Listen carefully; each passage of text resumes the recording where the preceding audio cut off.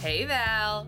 Hey Al. Welcome to the D Commentaries trailer. Welcome to you and welcome to all our potential listeners. We're just two pals rewatching, reviewing, and reliving in the glory days of all Disney Channel original movies.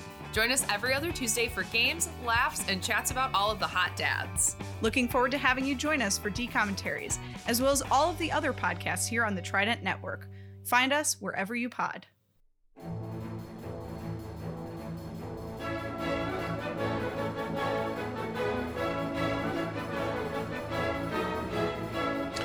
Oh my God, hi.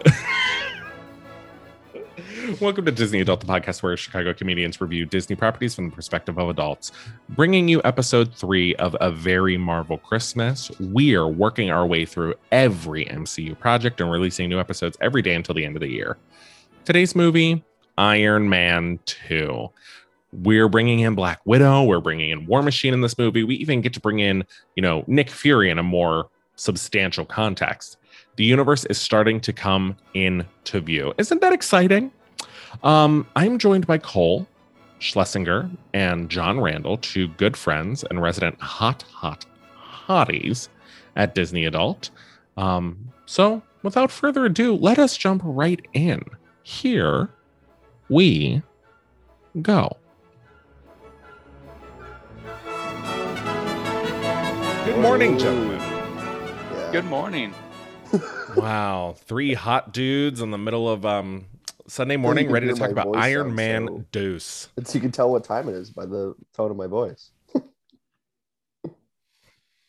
No, that's kind of how your Have voice. we started the podcast? Yeah. This is the actual. Yeah, so if you have anything you'd like to say. I'd like to say John has the sniffles.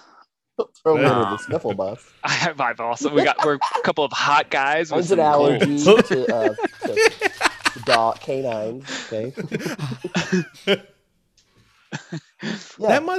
Does that suck to be allergic to dogs? I mean, for you, no, it's the worst thing ever because it's my favorite thing ever, and it's like I love dogs, and then I'm seasoned at especially when I wrestle with them. I just Sniffle City. Yeah. I'm wondering if you both know my dog Herbie, who is a pacifist. But I have been kind of training him to play rougher, like to bite and to do all that stuff. But he's so passive that he could never hurt you. Like whenever he bites on you, he just kind of opens his mouth and puts it near your hand. Mm-hmm. Like he never bites down. He never does anything. But every once in a while, I'll get a little scratch from his tooth or his claw, and it gets really, really itchy. And I'm like, I wonder if Well, it's the saliva. It's not the fur. That's why people are still allergic to hypoallergenic dogs, because it's whatever they're in their. A lot of people are allergic to what's in their saliva, so they're licking themselves, and you're touching their fur, and you're getting it everywhere. But dogs are wonderful. It would I bet you could still get a dog and go on like a low dose allergy medicine if you wanted. Yeah. Again, welcome to the Hot Guys Talking About Cool Dogs podcast. That'd be a great podcast. It's a video podcast. We're all naked and we're covered in dogs. Like there's dogs everywhere, like mountains of dogs. And I'm just peeling through the dogs to see our faces and stuff. Today we're talking about Iron Man. First, before we get into it, I need to know, I'm going to start with Cole because I know the answer for John. Cole, are you a fan of the MCU? Okay, so when it first started, I was a big fan of the MCU. I was like growing up, I was a big Marvel comic book reader. Spider-Man was like my guy. Yeah. And then about, I want to say post like Infinity War is kind of where I was like, I'm kind of bored of these. Oh, that's so interesting. I know people I don't really care for Infinity War. Wow. Okay. I've seen it 3 times because I know some people who love it. And You've given it the college try. I've given it the college try. And I just kind of am bored of the experience. The formula? The formula. They all kind of look the same. Having said that, Endgame kind of got me back into it. I love Endgame. I think it's a fantastic movie. Cole, those movies are like a movie apart. You're like, I tapped out at Infinity War, but you know what? When we got to Endgame Totally the different next tone. year, I was back into it. It's funny that you say that you're into Spider-Man because we've gone to the beach and I've seen your chest tattoo that says "web in, web out." Yes. Like, I feel like Cole's blood in, going blood out. pretty soft but- on his Marvel because I've heard him say some things. He signed a petition with Christopher Nolan. You can. And I just want Nolan to do them. That's all. Yeah. That's my hot take is Nolan would do it better. Yeah, and you rep for Nolan pretty hard. I mean, we went to see the new Annie remake, and you spent half of it screaming, "Would have been better with Nolan." Yeah, and to be specific, Nolan as Bring an me actor. Nolan. I don't want him directing them. I want Nolan to be. You want him to be Annie.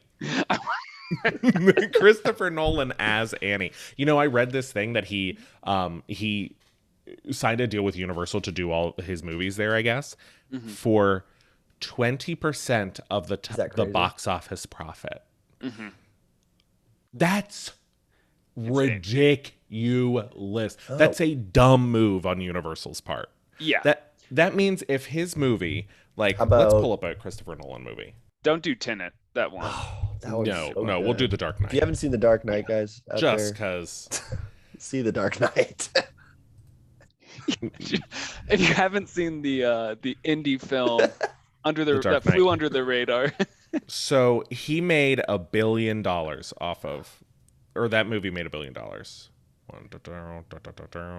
million.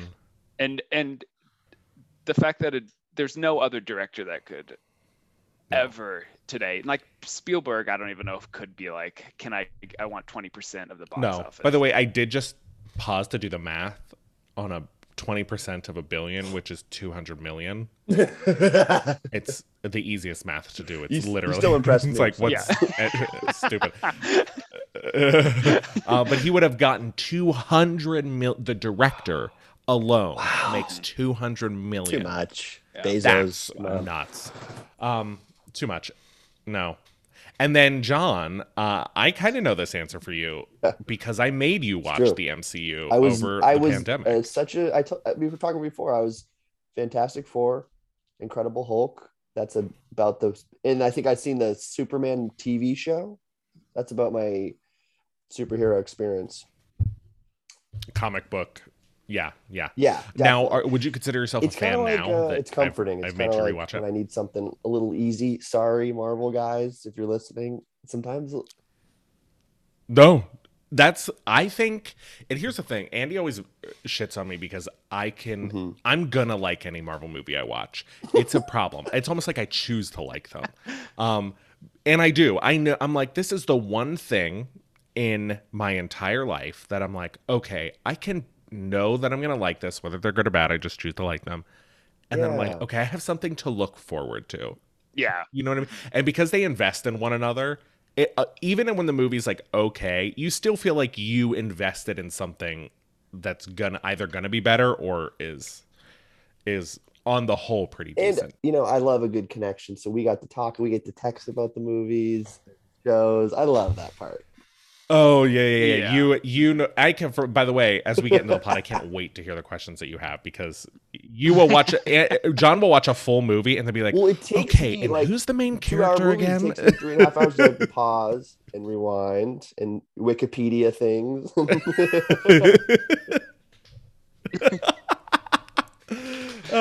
So let us dive right in. We're talking about Iron Man 2 today. As per usual, we're going to dive into the plot. Feel free to interrupt me with any fun things that you noticed or saw or opinions you had. And then at the very end, we'll ask some questions and do a couple little things. So let's start. A gang of... No, I'm reading The Dark Knight. I was like, it starts with a gang. I do not remember that. Okay, so in Russia, the media covers Tony Stark's disclosure of his identity as Iron Man.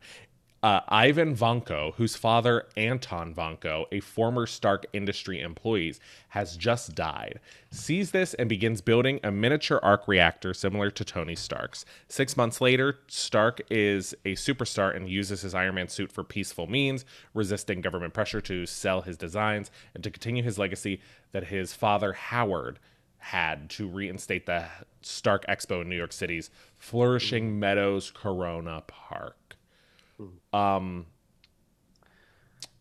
So let's start there. So this opens, first of all, Mickey Rourke and his chunky highlights had me dying this whole movie. I was like, what better way to say that this was released than like the late aughts than Kelly Clarkson chunky highlights in our villain's hair. A different movie, and he showed up in this one. I was like, what is going on with his lips? Yeah. Right before this, in the context, he had just done that movie, The Wrestler, and was like up for an Academy Award, and then cut to chunky highlights. And he's incredible in The Wrestler. If you haven't, he's so good. Yeah, I think he's not bad in this. No, he's a great actor. Yeah, he's so interesting to look at. Yeah, I can't take my eyes away from what he is. Yeah.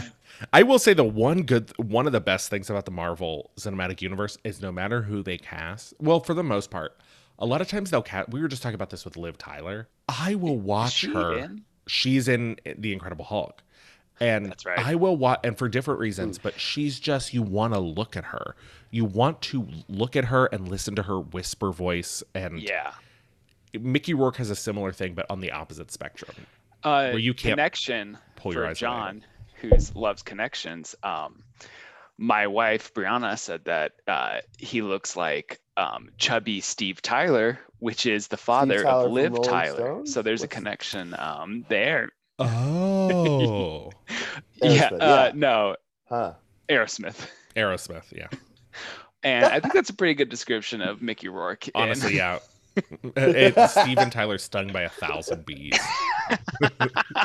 By the way, speaking of connections, yesterday on the podcast, we said that, John, you remind us of, or like you kind of look like Edward Norton. I could see that. I was getting, for the first like quarter of the movie, I was thinking, who's Robert Downey Jr. was Edward Norton for a little bit, but it's not. I just forgot his name for a while, and I was like, but yeah. Yeah, so is this post Oscar nomination? This is his big move. Yeah, because I think he was nominated in 2000, because I wouldn't have known who Mickey Rourke was if it wasn't for watching The Wrestler. And then I think The Wrestler was 2008, and then this was 2010. I mean, I'm looking at Mickey Rourke right now, and like early Mickey Rourke is like, he's a good looking guy. He's a hottie. And then he looks now kind of like that. I think you should leave sketch. The with the that guy. Yeah, the guy. The steering wheel goes out the window. He had meat eat. That's such a good sketch. Yeah. Also, Justin Theroux, the actor, wrote this movie. Yes. I was floored. I couldn't believe it. And by the way, I don't know how you guys feel about this movie. It's got some issues. I think this is a hot pile of shit. Hot take. I mean, whenever it opens, okay, so let's feel free to bring them up. How did you feel about the beginning portion where they're at the expo and he's talking about his father and stuff? And then sort of that moment, and then immediately after that, he's like being grilled by the Senate. All those laughs in the C-SPAN clip. Yeah. Yeah, that scene, the Senate scene, was baffling to me. Yeah. Where he's like kind of doing stand up, like doing a high five. Yeah. The courtroom. Literally, I thought that Senate Stern played the perfect Republican senator. That actor is so Gary good. Shandling? Is that who? Okay, yeah, so he's so good. Him and feel free to disagree. Just because I feel passionately doesn't mean you need to. He was so good. I felt like he had no idea what he said. He had the perfect like mix of a ton of confidence, like he was going to get away with this, but also like when he's baffled, getting really frustrated. He was so good. I hate him so much, which means he's good for me. And then also, what's his butt? The guy who plays Don Cheadle. Hammer. Oh no. Hammer. Oh, Hammer. Yes. Sam Rockwell. Also at this time, just not coming off his nomination for Moon. Favorite part of the movie was Sam Rockwell. Yeah, I loved that performance. Yeah. Sam Rockwell's wonderful. Well, here's the thing. Everyone's doing really, like, I think the performances are great. Are phenomenal. Yeah. I think they're all really good. Even Mickey Rourke is, I think, really good in this. Yeah. Even though I think he... Some of the plot points... Yes. Are all over the place. I think the script is what is, like, bad about this movie. And I think it's mainly because, like, you can tell... They're like starting to be like, oh, we need to like set up the rest of the movies. Yeah, I was gonna say, like, I was really into it. I mean, I still like this movie, but the third act was like towards the end, there was just a lot of things that I was like, okay, so why are they going to Hammer to get to like beef up the war machine too? But he's not coming, but he's also coming to an expo. And then that's not connected because the droids that are made up by Mickey Rourke, who's not here, he's at home, and it was just none of the pieces truly lined up, and there's like 3 movies. That's why it took you 3 days happening at once. Like, bro, had to break it just take you 3 days. John has a flow chart behind his head with all these strings that are tied to like on maps with people's faces. Well, I just like, I know it's a comic book movie, so it's like goofy, and you like have to just have that level of, what's it called? You suspend your disbelief. Suspend, exactly. But like when he hacks into the TVs with his cell phone, it's just like, I can believe that, but the way it's portrayed is so goofy. And, like, he's like, your software is like...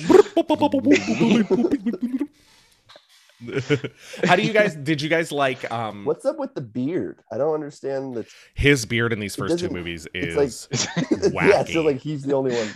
It looks like I said it was an origami beard on the first podcast, and what I mean by that is like it looks like it's cut out of paper and glued to his face. He looks like he's in District 12 from like the Hunger Games.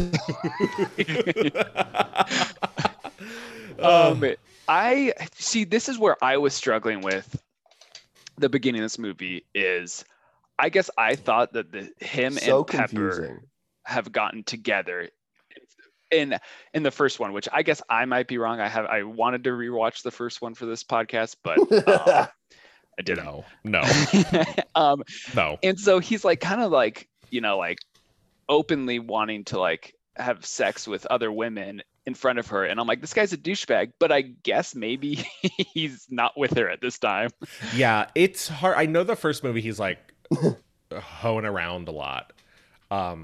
In this one I can't really remember. Did he date other women in this one? No, he was like flirting with ScarJo, and he's always like flirting with them though. He has like 400 backup dancers in their bikinis dressed as Iron Man. Which, by the way, is totally me doing a drag number inspired by this. Fucking light bulbs glued to my hands. Iron Man. A very niche drag is Iron Man 2. I go through the whole MCU, and I just reveal after reveal into the movie. I tell the whole story. The love story, or the love connection between Pepper and Tony, it was very confusing up until the last moment. And I was like, oh, so they're not dating, but they had some like childlike flirtation process, like they were. Yeah, we can get in, like, I want to get into like the whole themes or kind of internal character struggles later once we go through the plot, but my big hot take, literal hot take from this movie, is that this movie is the horniest Marvel. It is so horny. I was going to say, I don't know what's wrong with me because I've never really liked Tony Stark's character. I like him as a character because like, he's so believable and you feel like that's a real... To me, it's one of the characters in the MCU where I'm like, that feels like a real person. I dislike him a lot, but it feels like a real person. However, rewatching these, I don't know what's wrong with me. I was so horny for Tony Stark. I don't know why. I don't know if I've hurt myself, if I've smoked too many drugs over the pandemic. Yeah. I have no idea. Even with the beard, like when he's commanding that room and he's like, I have brought peace. And I'm like, hell yeah, I'd gobble that knob. Go on, Tony Stark. You better work. Like, so gross. Whenever he's in that suit, when he's in that racing suit and he goes to like race that thing, I was like, hell like yeah, baby. Tony Stark. Or who's our Tony Stark in real life? Yeah. Elon Musk, I guess, but that dude's yeah. He's not honestly, it's closer to Oprah. Yeah. Which Elon Musk does show up in this. Does he? Yeah, he's during the race scene. Like they're like, "Hey, Elon, I got a space," and Elon's like, "Oh yeah." Delivering a terrible performance, the worst performance. Fuck that guy. Fuck Elon Musk. Yeah. So later, Stark learns that the Palladium core in his arc reactor, essentially his like battery heart that keeps him alive, is slowly poisoning him, but he can't find a substitute. Growing increasingly reckless and despondent about his impending death, but choosing not to tell anybody about his condition, Stark appoints a personal assistant, Pepper Potts, as CEO of Stark Industries and hires Stark employee Natalie Rushman to replace her as his personal assistant. Stark competes then he goes to Monaco to compete in this Grand Prix as like part of a thing where he's attacked by Mickey Rourke, whose name we're not even going to remember. He's just going to be Mickey Rourke for this podcast. Mickey Rourke, who's essentially like, Mickey Rourke is like a Karen on steroids using like live extension cords as a weapon. It's such a weird choice for a weapon. I know it's dumb. I was so into it, but I was also fully like, this is of all the things you're going to have something that's attached to you that's electric and that can only like reach 20 feet in any direction. Iron Man has cannons in his chest, but you're like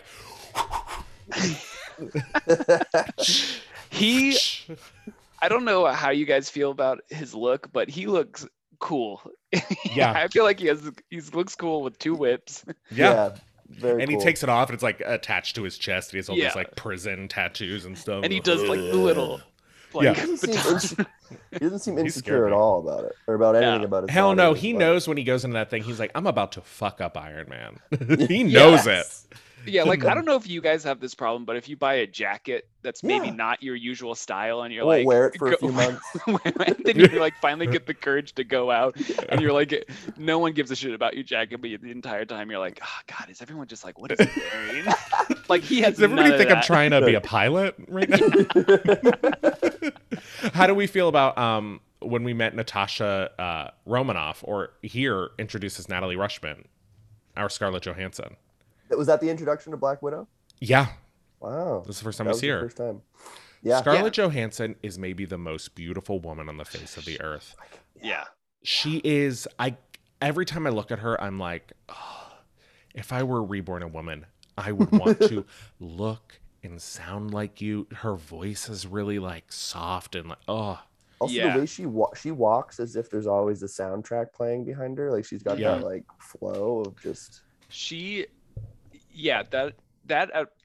That during that point, I was still thinking that him and Pepper were together, and I was like, couldn't get past like the like, dude, you're like, this is weird. Like you're flirting with somebody else right in front of your girlfriend. Yeah. I will say though, I think they have a better sexual chemistry, Robert Downey Jr. and her, than him and Gwyneth Paltrow. How do you not have a sexual chemistry with Scarlett Johansson? She is fucking gorgeous. Every time she like flips her hair over, I'm like, I'm getting a boner. My gay ass. I'm like, whoa. Yeah.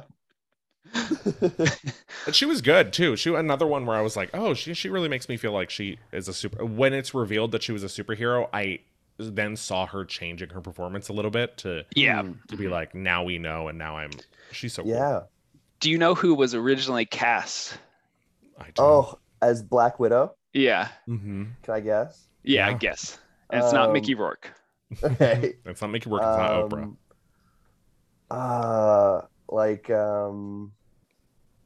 I was gonna say Gwyneth Paltrow, but that's not. She's doing an Eddie Murphy where she plays like every character. Oh, I can't guess. Who was it? Emily Blunt. Which, by the way, I don't think she would be good either. I mean, I don't think she would be bad, but I don't think it would be the same character that we've now known. She's not as, and this might not be the right word, sultry as. She's not as seductive, no. Seductive. No. Sultry, she's like, is that a word? She's a little more funny. You know, she tries to shoot her gun, but it goes off, and she's. She slips on a banana peel everywhere she goes. Oh, she's in The Devil Wears Prada? Yeah. You would know Emily Blunt if you saw her, yeah. By the way, people are always trying to cast Emily Blunt in superhero movies. They want her to be the new Invisible Woman. Wow. From Fantastic She's Four. great. I love Emily Blunt. Yeah.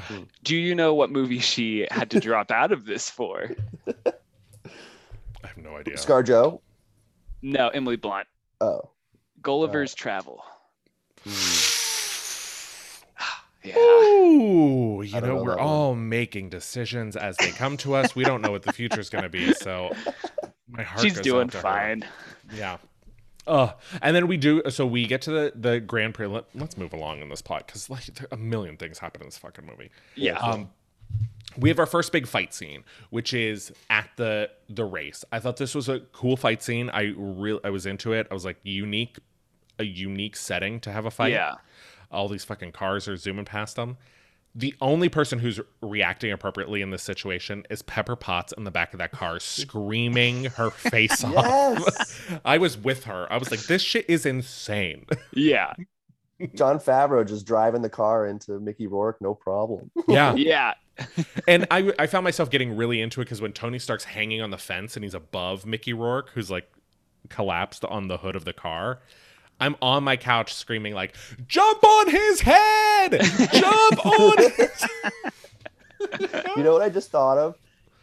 Because like in that scene, Robert Downey Jr. is so like, you know, like Pepper's about to get killed and he's like still making jokes like, throw me the briefcase, Pepper, throw me the briefcase. He's kind of like Sam Beaver, I gotta say. He acts the way that Sam Beaver improvises and that he can slip in little jokes like very... Great, now I gotta have sex dreams about Sam Beaver as Iron Man. Have to. They do a good, in that point, they have like a running thing with him, their characters, that I don't know if it's fleshed out well enough that maybe it's only because I'm doing this for the podcast that I'm projecting it and it's not there.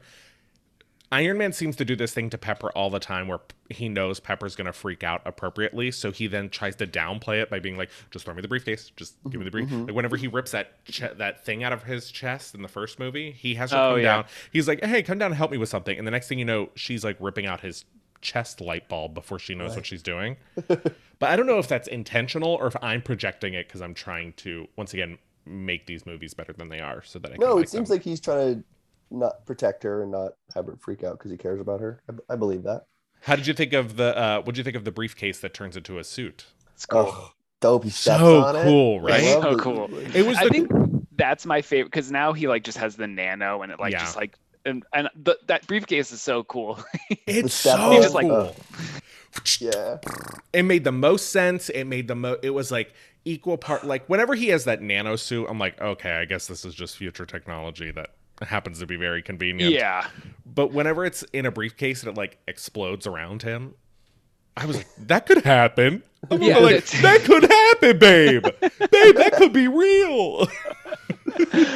I love like they just ran out of creative ideas to have him put the suit on, and I wish they kind of kept going with it. I know. I wonder at what point are they like, okay, look, we have to bring puts on a 35 superheroes into this movie. Like, we're not spending any time on how the suit is. It comes out of his watch at this point. It's like so ridiculous.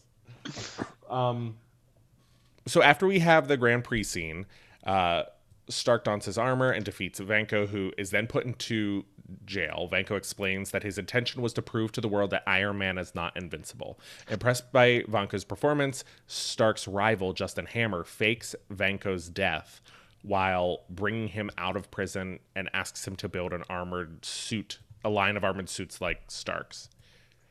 See, this is the part of the movie that I enjoy, is like that scene where him and what's it called? Mickey Rourke are talking. And what's like, it called? Mickey Rourke. What's that thing called? Where they're having that stung Steve Tyler. Where they're having that that's a talk in the prison. Well, yeah, because I think they build up like, not Mickey Rourke. Jesus Christ, there's too many. Tony Stark. Tony Stark is built up to be this douchebag. Yeah, and it's kind of that point in the movie where you're like, oh, like I'm kind of siding with the bad guy, where he's like, you have this infinite power, and I'm trying to prove that God can bleed, and I'm like, yeah, this is pretty cool. Mm-hmm. And so I enjoy that, and I just wish there was more Mickey Rourke and Tony Stark in this movie. I agree, because when he was having that, he says something along the lines of like, I just wanted to show that Iron Man can, or like Iron Man's not invincible or something, and then Tony says, "Oh, too bad you're in prison and you didn't do that." And then Mickey Rourke was like, "Oh, didn't I?" And I was like, "I guess you did." Like he got me on his side. I was like, "Oh yeah, you did." Yeah, kind of fuck his shit up in front of everybody. And it's like the first time Tony Stark has like speechless as he like leaves the prison. Yes. And I was like, okay, I like this. And then they never touch on it again. Yeah. Well, that's my thing. My problem with the movie is they have like, we'll talk about, but his like relationship with his father, and then also his alcoholism. Yeah. And like they all kind of, and even his love with like, or his relationship with Pepper, they all kind of bring up these ideas and then don't really do anything with them, except for kind of Pepper. Big long second beat. They don't bring it home in the third exactly. Come did on. you, Cole, as a comic book reader, did you read any Iron Man comics? I did not. I mainly read like Daredevil, Spider-Man, Batman, and Iron Man was one that I just like, when he shows up in Spider-Man, I would enjoy him, but in his comics he had a whole storyline about his alcoholism that is like people, it's like critically acclaimed. People Demon love in it. A bottle, I think. Yeah. But then here, the most they do with it is like he kind of has a party. Yeah, he makes an asshole of himself at a party. It's like we've all done that. That's not a low point. Yeah. Don't want to talk about the weather or the pandemic? Me either. No Wrong Answers, Non-Burning Questions to Kickstart Conversations is a conversation card game where you can ask life's least pressing but most important questions. Why talk about vaccine rates when you could debate questions like which cereal mascot would be the best kisser? Or you own a boutique candle shop. What is your least popular scent? These are the burning questions you should be asking. This card game is created by two of my friends, my personal friends, Paula Skaggs and Josh Linden. Yes, I have friends talented enough to create a card game. And if you love me, you love them and you love this game. No Wrong Answers is a deck of 70+ conversation starters that you'll come back to and debate over and over again. This is great for dinner parties. It's great for Zoom happy hours, first dates, classrooms, prison visits, fast food drive-thrus. It literally, there's no place that these conversation starters won't work. Holidays are right around the corner somehow. And this would make a great gift. It would make a great thing to put out on the table to, generate conversation between you and your family. You know how hard it is to catch up after you haven't seen each other in the year. What are you going to talk about, the fact that you share blood? No. You're going to reach for one of these cards and you're going to get the conversation started. And if it doesn't get better than that, a portion of the proceeds go to the Greater Chicago Food Depository. I mean, come on. Listeners can use the code TRIDENT for 10% off of their purchase. Go to NoWrongAnswersGame.com. Once again, NoWrongAnswersGame.com. And use Trident for 10% off of your purchase. I mean, come on, y'all. This is fun talk and not small talk. So during what he believes to be his final birthday party, because he is his nightlight in his chest is killing him. He gets real drunk. He puts on the suit. His friend, Lieutenant Colonel, I always want to say Lieutenant Colonel Rhodey's. Rhodey comes to see like this man is spiraling. He and Pepper try to help him, but eventually Rhodey recast, because he was originally Terrence Howard in the first one. That's right. Just goes into Tony's basement and puts on a suit. Yeah, that's code. the craziest thing. I was like, fucking bold. Yeah, dude. Yeah. So like anyone could do that at that party? And well, they made a line later that like, okay, Tony Stark, you're a genius. Nobody would be able to go put on a suit, so you must have put it in the programming that only Rhodes can put on this suit. They barely mention it. I think it's what's his face? Nick Fury says it at one point. But it was still so bold to think that you would just go into even your best friend's basement and just put on his weapon of mass destruction, his other weapon with no directions, and it's just like, I'm going to take this up to the crowded party and like shoot at him. Yeah, I liked that scene a lot. I like fighting with house music in the background. Like I like and the line, "Play a fat beat so I can beat up my best friend's ass." Yeah. What was the song? Play a fat beat so I can bust on my best friend's ass.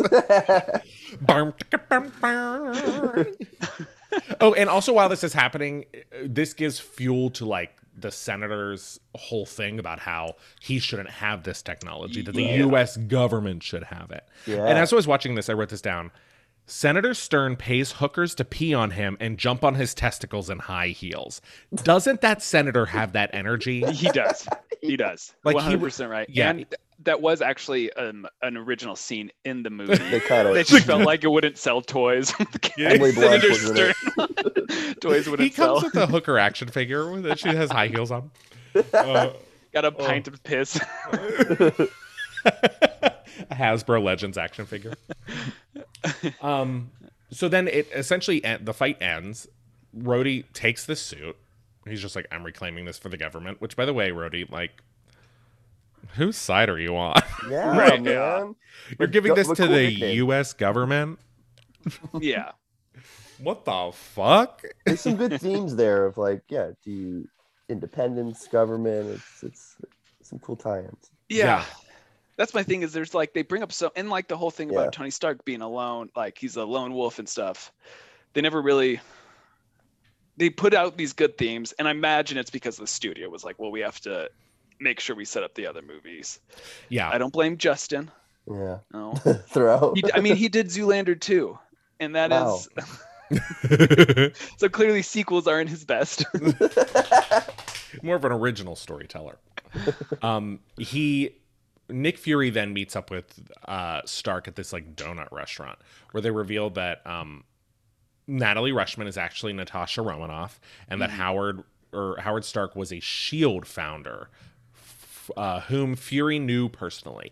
When Fury said this, I did think, how old is Nick Fury? Because Samuel L. Jackson and Robert Downey Jr. don't look to be that far apart in age.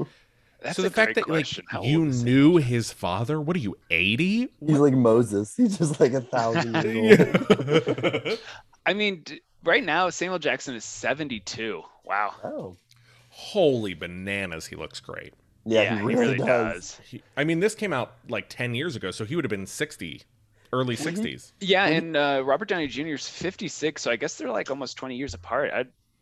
if he was... Oh, he's 56 now. Yeah, he's 56 now. Yeah. I was like, so he would have been like 44 or something. Yeah. So I guess he could have known his dad when he was 15. Maybe he's an intern.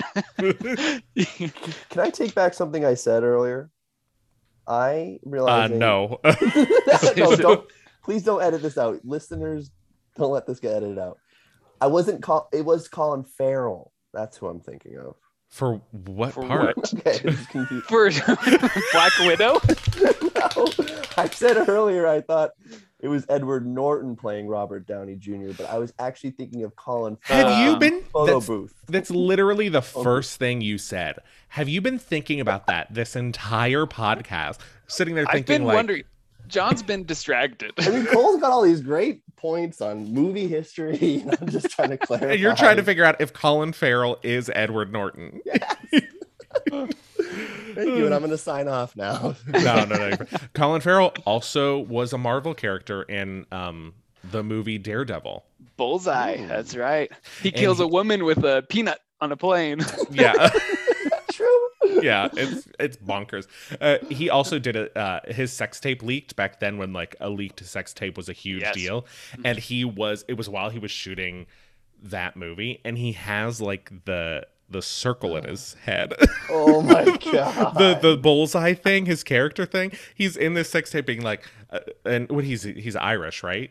Yeah, let's hear your best Irish. My best Irish accent. He's in this Irish, and he's like looking at the camera with this bullseye on his head. He's like, I'm gonna eat your pussy. He's like, I'm gonna go down here and eat your pussy. And you're like, you're dressed as a supervillain. It was bonkers. He never misses the G spot. No, bullseye's true. Fucking bullseye, baby. Colt got bits like this for days. You can't even figure out who Edward Norton is, even though you look just like him, as I said. Yeah. So they find out Natasha Romanoff has like a cure for his thing, so that whole storyline is just over. Right. Like this whole thing we've been stressed out about for the first half of the movie. She like shoots him in the neck. Oh no, because he has to build that thing. Oh yeah, that gave him time that's true. to like. Yeah. Oh, okay. He vaccinated him real quick. See, all you need, all you need to do is have an hour-long conversation after this movie to understand what was going on. Or watch it in 3 days, like me. Yeah. He then builds this. Well, let me read off this will make more sense if I read it from here. Nick Fury, director of S.H.I.E.L.D., approaches Stark, revealing that Rushman is the agent Natasha Romanoff and that Howard Stark was a founding member of S.H.I.E.L.D. Fury explains that Vanko's father and Stark invented the arc reactor together, but when Anton tried to sell it, Stark had him deported. Which, just fire him. Like, why do you have to deport him? Exactly. See, that's just turn off his badge. Fine him, you know? That's the thing is, like, I know we're supposed to like Tony Stark and stuff, but I'm like, he's like his dad's a weapons dealer, and like, he has this guy deported because he wants to sell his technology. Yeah, that he helped create. Yeah, I mean, it's not the best. Family. It's not the best, but it's also like he did help you create this, and he's like, no. What if I deport you? Yeah, yeah. Tony Stark is like this weapon himself and is like furthering America's imperialism. Yeah. And then, like, his dad deports an immigrant. He's owed his money. Seems so harsh. Like, just fire him and send him to the unemployment line or something. Like, send him somewhere else. Damn, I mean, he's hot. Tony Stark is hot. Yeah, he's got that chin beard.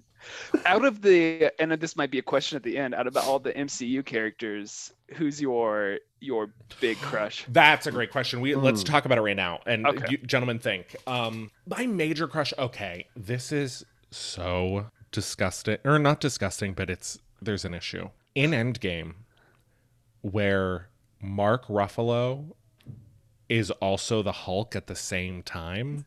Yeah. When it's the Hulk wearing like a sweater and glasses. Yeah. That's my number one crush. Okay. Bulky Mark Ruffalo. Like, I do remember that you like big fat asses. You can say it, Cole.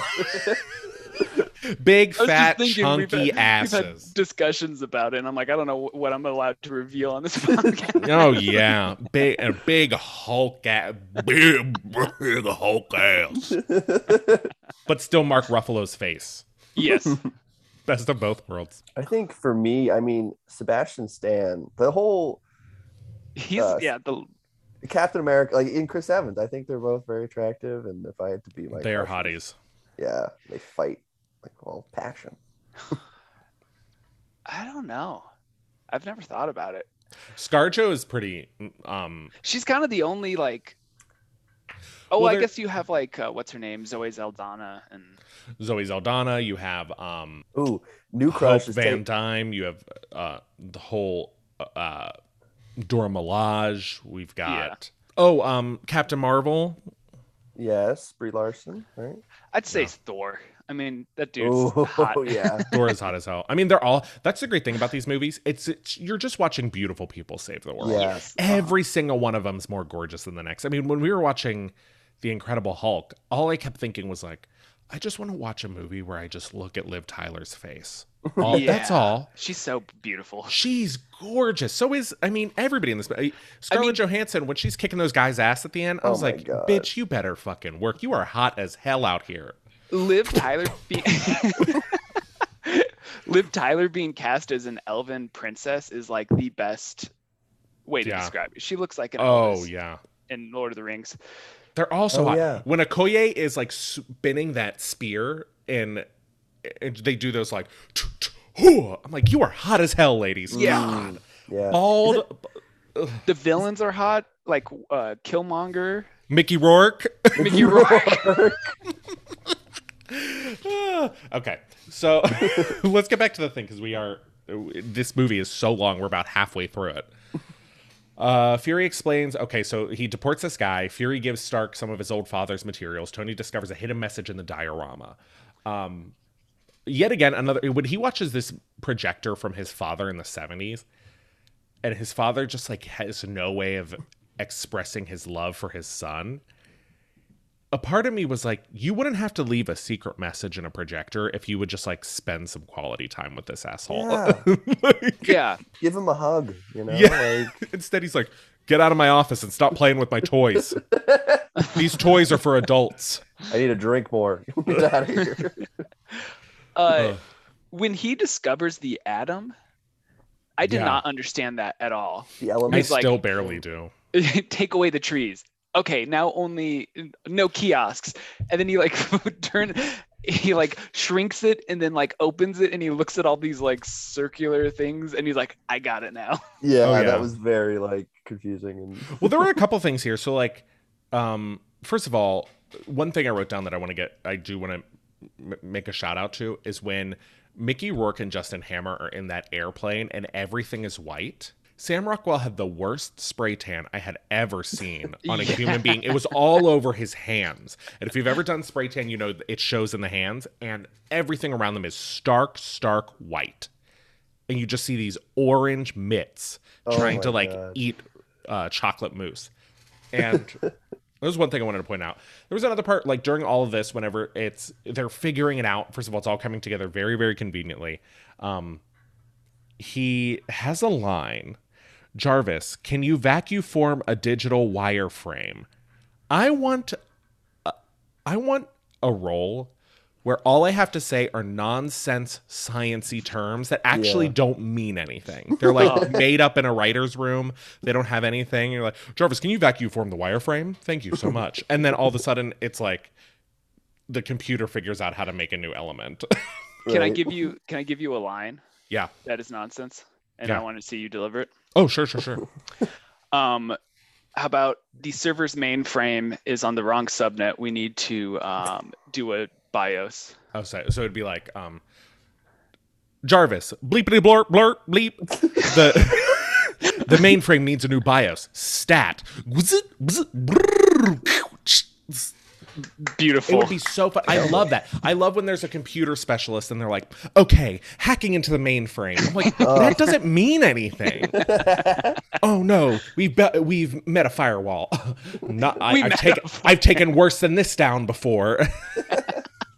Or like when they plug in, we talked about this on the first one, when they plug in a USB drive and it just like naturally knows what to do, and all the terminology on the flash drive is exposition so the audience knows what's happening, like downloading the files to beat the bad guy. We need to get you on Chicago PD tech support or something.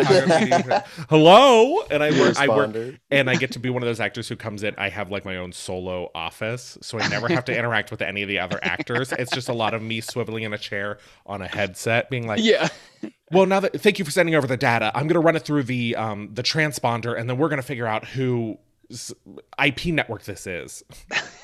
That's another thing. They always just blame the IP network. No matter what they have to do in these things, they're like, well, I routed it to the IP network, and then we found out that he is in Russia. Like, okay.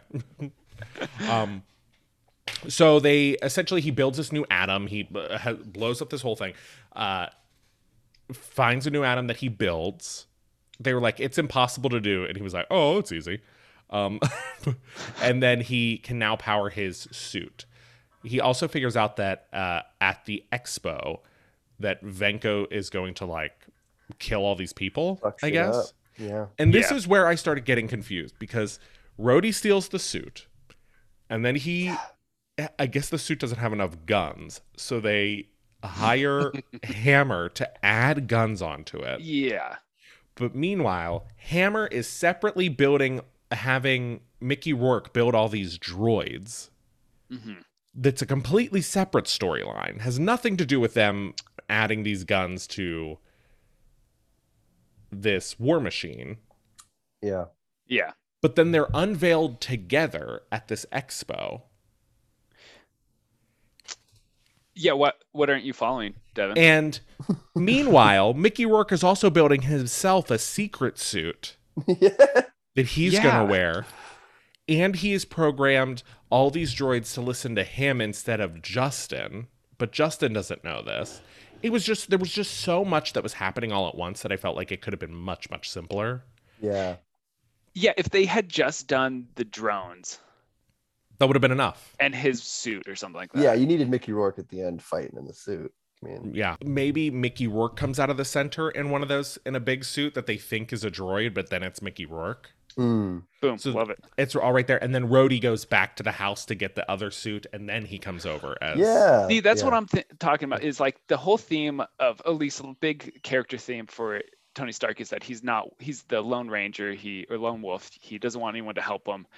And at no point does he kind of break down that character flaw and ask for Rhodes. He just Rhodes happens to be there and then to help him. So it'd be better if he was like, hey, I need you to go get that suit.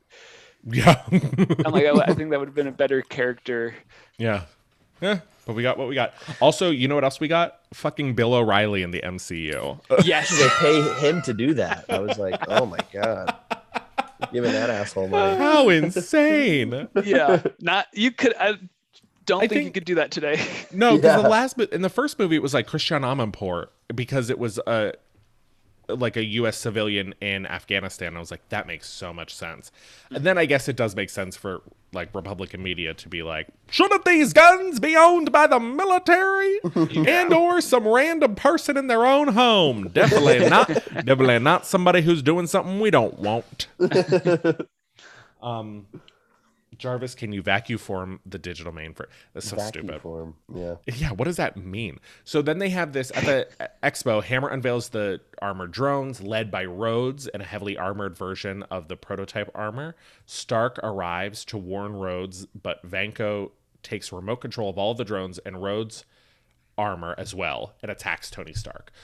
Hammer soon gets arrested for breaking Vanko out of prison while Romanoff and Stark's bodyguard Happy Hogan head over to Hammer's factory to confront Vanko. So here were a couple things that were fucking wild to me. First of all, Pepper Potts is a badass bitch. She just walks right in the back. She's calling the police. She has them on speakerphone and she's like, hello, 911. Tell us everything you need to know. She like holds up on the speakerphone. She's like, this is the guy you'll be arresting. Say hello, Hammer. And he thinks he's going to get out of it. He's like, come on. He's hanging around. Like, don't be uncool. Maybe they'll forget about it. Don't be a narc. Like, you broke this guy out of prison. He's killing people. He's like, come on. And then the cops that come to get them look like they're like mall cops. They're literally, they were working the expo. Also, can you imagine being security at the expo? You have to go arrest a mass murderer, like a terrorist. $14 an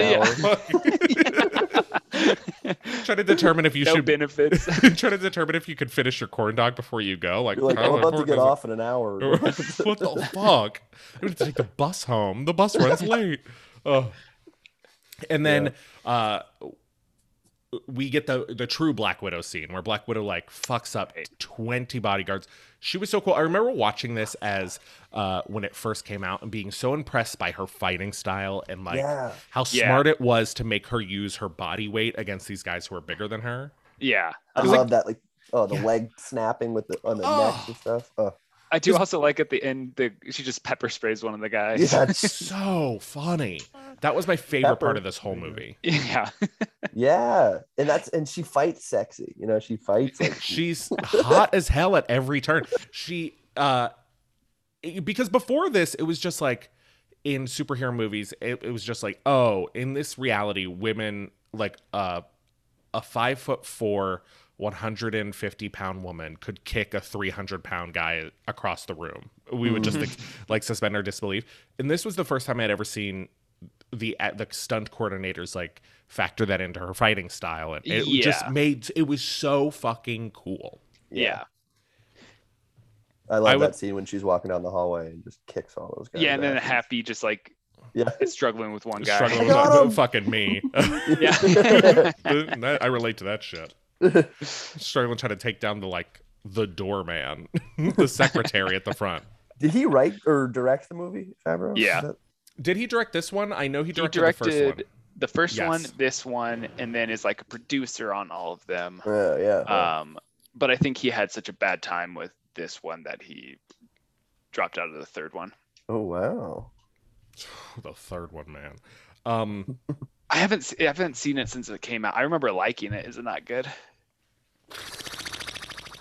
He spends half of the movie with like a 15-year-old in his bunk beds. Like, I don't remember that. Yeah, he gets like he gets shot without his suit into the middle of nowhere and is found by a 10-year-old kid. And the kid's like, "You can hang out at my garage with me." And he rebuilds the Iron Man suit in this kid's garage. It was so weird. Yeah. However, let's get to the end of this movie. So there's a humongous fight scene between all of them. Great fight scene. I liked when all the drones came down and they beat their asses. Very, very cool. It's what you're watching these movies for. Mm-hmm. Yeah, and when he's flying through that car garage and all the cars are exploding behind him. That's fucking cool. When he does that thing where he like pinpoints exactly the right flight pattern to have all the drones hit that. He's like flying into a globe and then like makes a quick turn and they all fucking blow up.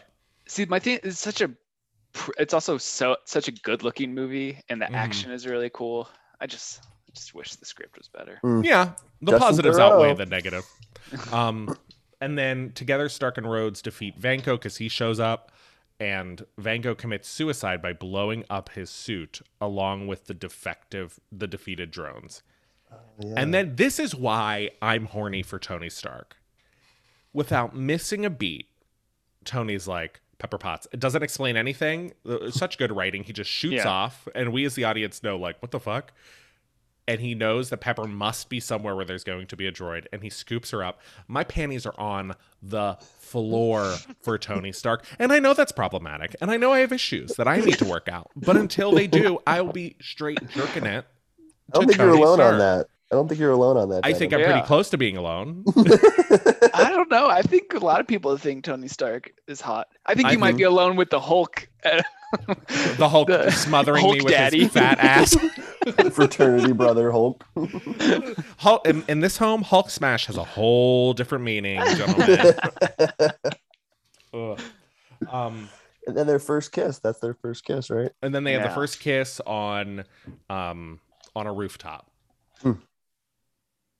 And she's only been CEO of this company for a week. I would love a redone version of this movie where it's from the perspective of her trying to manage this company through all this madness. I want a Disney Plus workplace drama where she's just trying to keep this company alive. The employees at that company just like, who's our boss now? What the like by Tuesday, Tony gets almost killed on a racetrack. And then by Thursday, there are multiple casualties in a terrorist attack at their own Stark Expo, the one that they run. So many people would have died from falling glass. Movie. It's like even at the party when he's shooting the like wine bottles, like so many people would be getting cut the fuck up. Yeah. Yeah.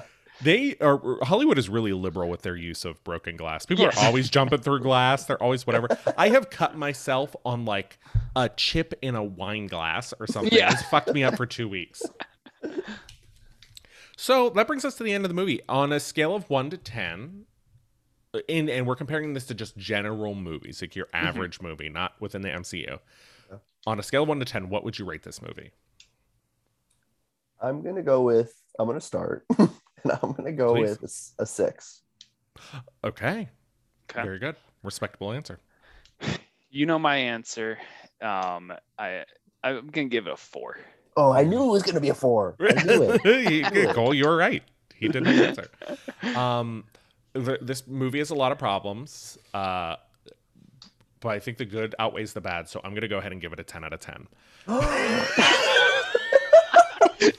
You just love these movies so goddamn much. It's a running bit that I give every movie a 10 out of 10.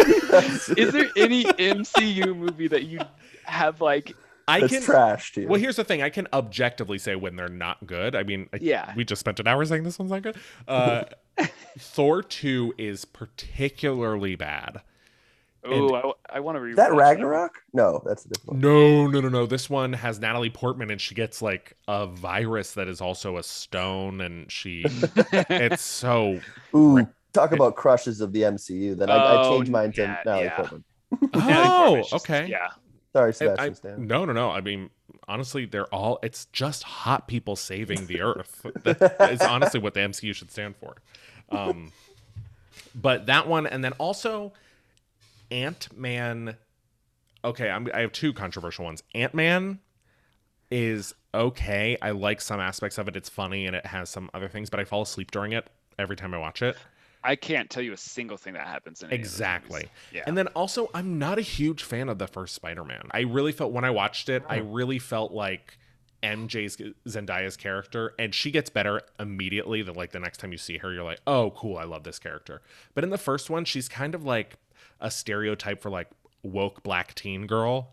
And to the point where she like is void of joy and she's always like, anytime they cut to her, she's literally just being like, slaves about this, and you're like, okay, she would also be a cool person. Like she would at one point she would break a smile or something. She doesn't have to be this wet blanket all the time. But I will still give them a 10 out of 10. Every movie's gonna get a 10 out of 10. So we got a 6, 4, and a 10 as the ratings. That's pretty good. I think that averages out to a 10. 10. 10. Yeah, so then we do ask a couple questions. You guys know this game. We've narrowed down the questions to the classics, so these might be the only ones that stick around. Except for Cole, I do have to say, your edition of "Are there rich people trying to fuck poor people?" Boy, oh boy, everybody loves it. Every episode we get. So thank you so much for bringing that up, because every episode people fucking crack up. And it's very like 20% of the all box the profits office being gross. Absolutely. That roughly comes out to $200 million. So first question is, who in this movie could be recast as Rosie O'Donnell and Danny DeVito? Mickey Rourke. God. Yeah, Mickey Rourke. As which one? Either. I would recast Mickey Rourke as Danny DeVito, and then I'd recast Scarlett Johansson as Rosie O'Donnell. Oh, that's fun. I would do Mickey Rourke as Rosie O'Donnell, and then Hammer Sam Rockwell as Danny DeVito. That's fun. I just want to see in that role. I want to see Danny DeVito play Tony Stark and just be like, I guess I'm thinking of Danny DeVito from Always Sunny, but I'm always, every time we ask this, I'm thinking of Danny DeVito from either Matilda or the Penguin in Batman. Yeah. Oh, so he's played a villain before. There you go. He's played the Penguin. I fucking love Danny DeVito. Who in this movie has hot dad energy? And this can be genderless, so this can be a woman too. Okay. Hot dad energy. I'm going to go with Tony Stark's dad. Yeah, Tony Stark. Tony Stark's dad is so hot. I mean, not his character, but that actor who plays him. I'm going to give it to Tony. I think Tony is a hot dad. Me too, even though he's not a dad, right? No. You don't have to be. Anybody can have hot dad energy. Yeah. I mean, Sam Rockwell, I will say this about... I also think he was the funniest part of, like, he gave the best comedic performance in this movie. He was so good. He's so cute too. Fucking hot people saving the world, man. So we saw Iron Man's suit. Iron Man's suit's pretty classic. We don't see anything new. We do have 2 new superhero outfits in this. Well, I guess we have 3, including our villains. So what do we think of War Machine's whole getup with all those guns and all that shit? It doesn't look as cool as like Iron Man. Man's. No. Is that Don Cheadle's suit? Yeah. It looks bulky and part of me likes that because part of me likes that it looks different than the sleekness of Tony Stark. War Machine, yeah, it was really bulky, which part of me liked because it was like, okay, he's the muscle to Tony Stark's like brain, but also at the same time I was like, this looks heavy. Yes. Yeah. Yeah. Looks like if he landed in like downtown Chicago, every patio restaurant in like the 2 block radius, everything would fall off the table.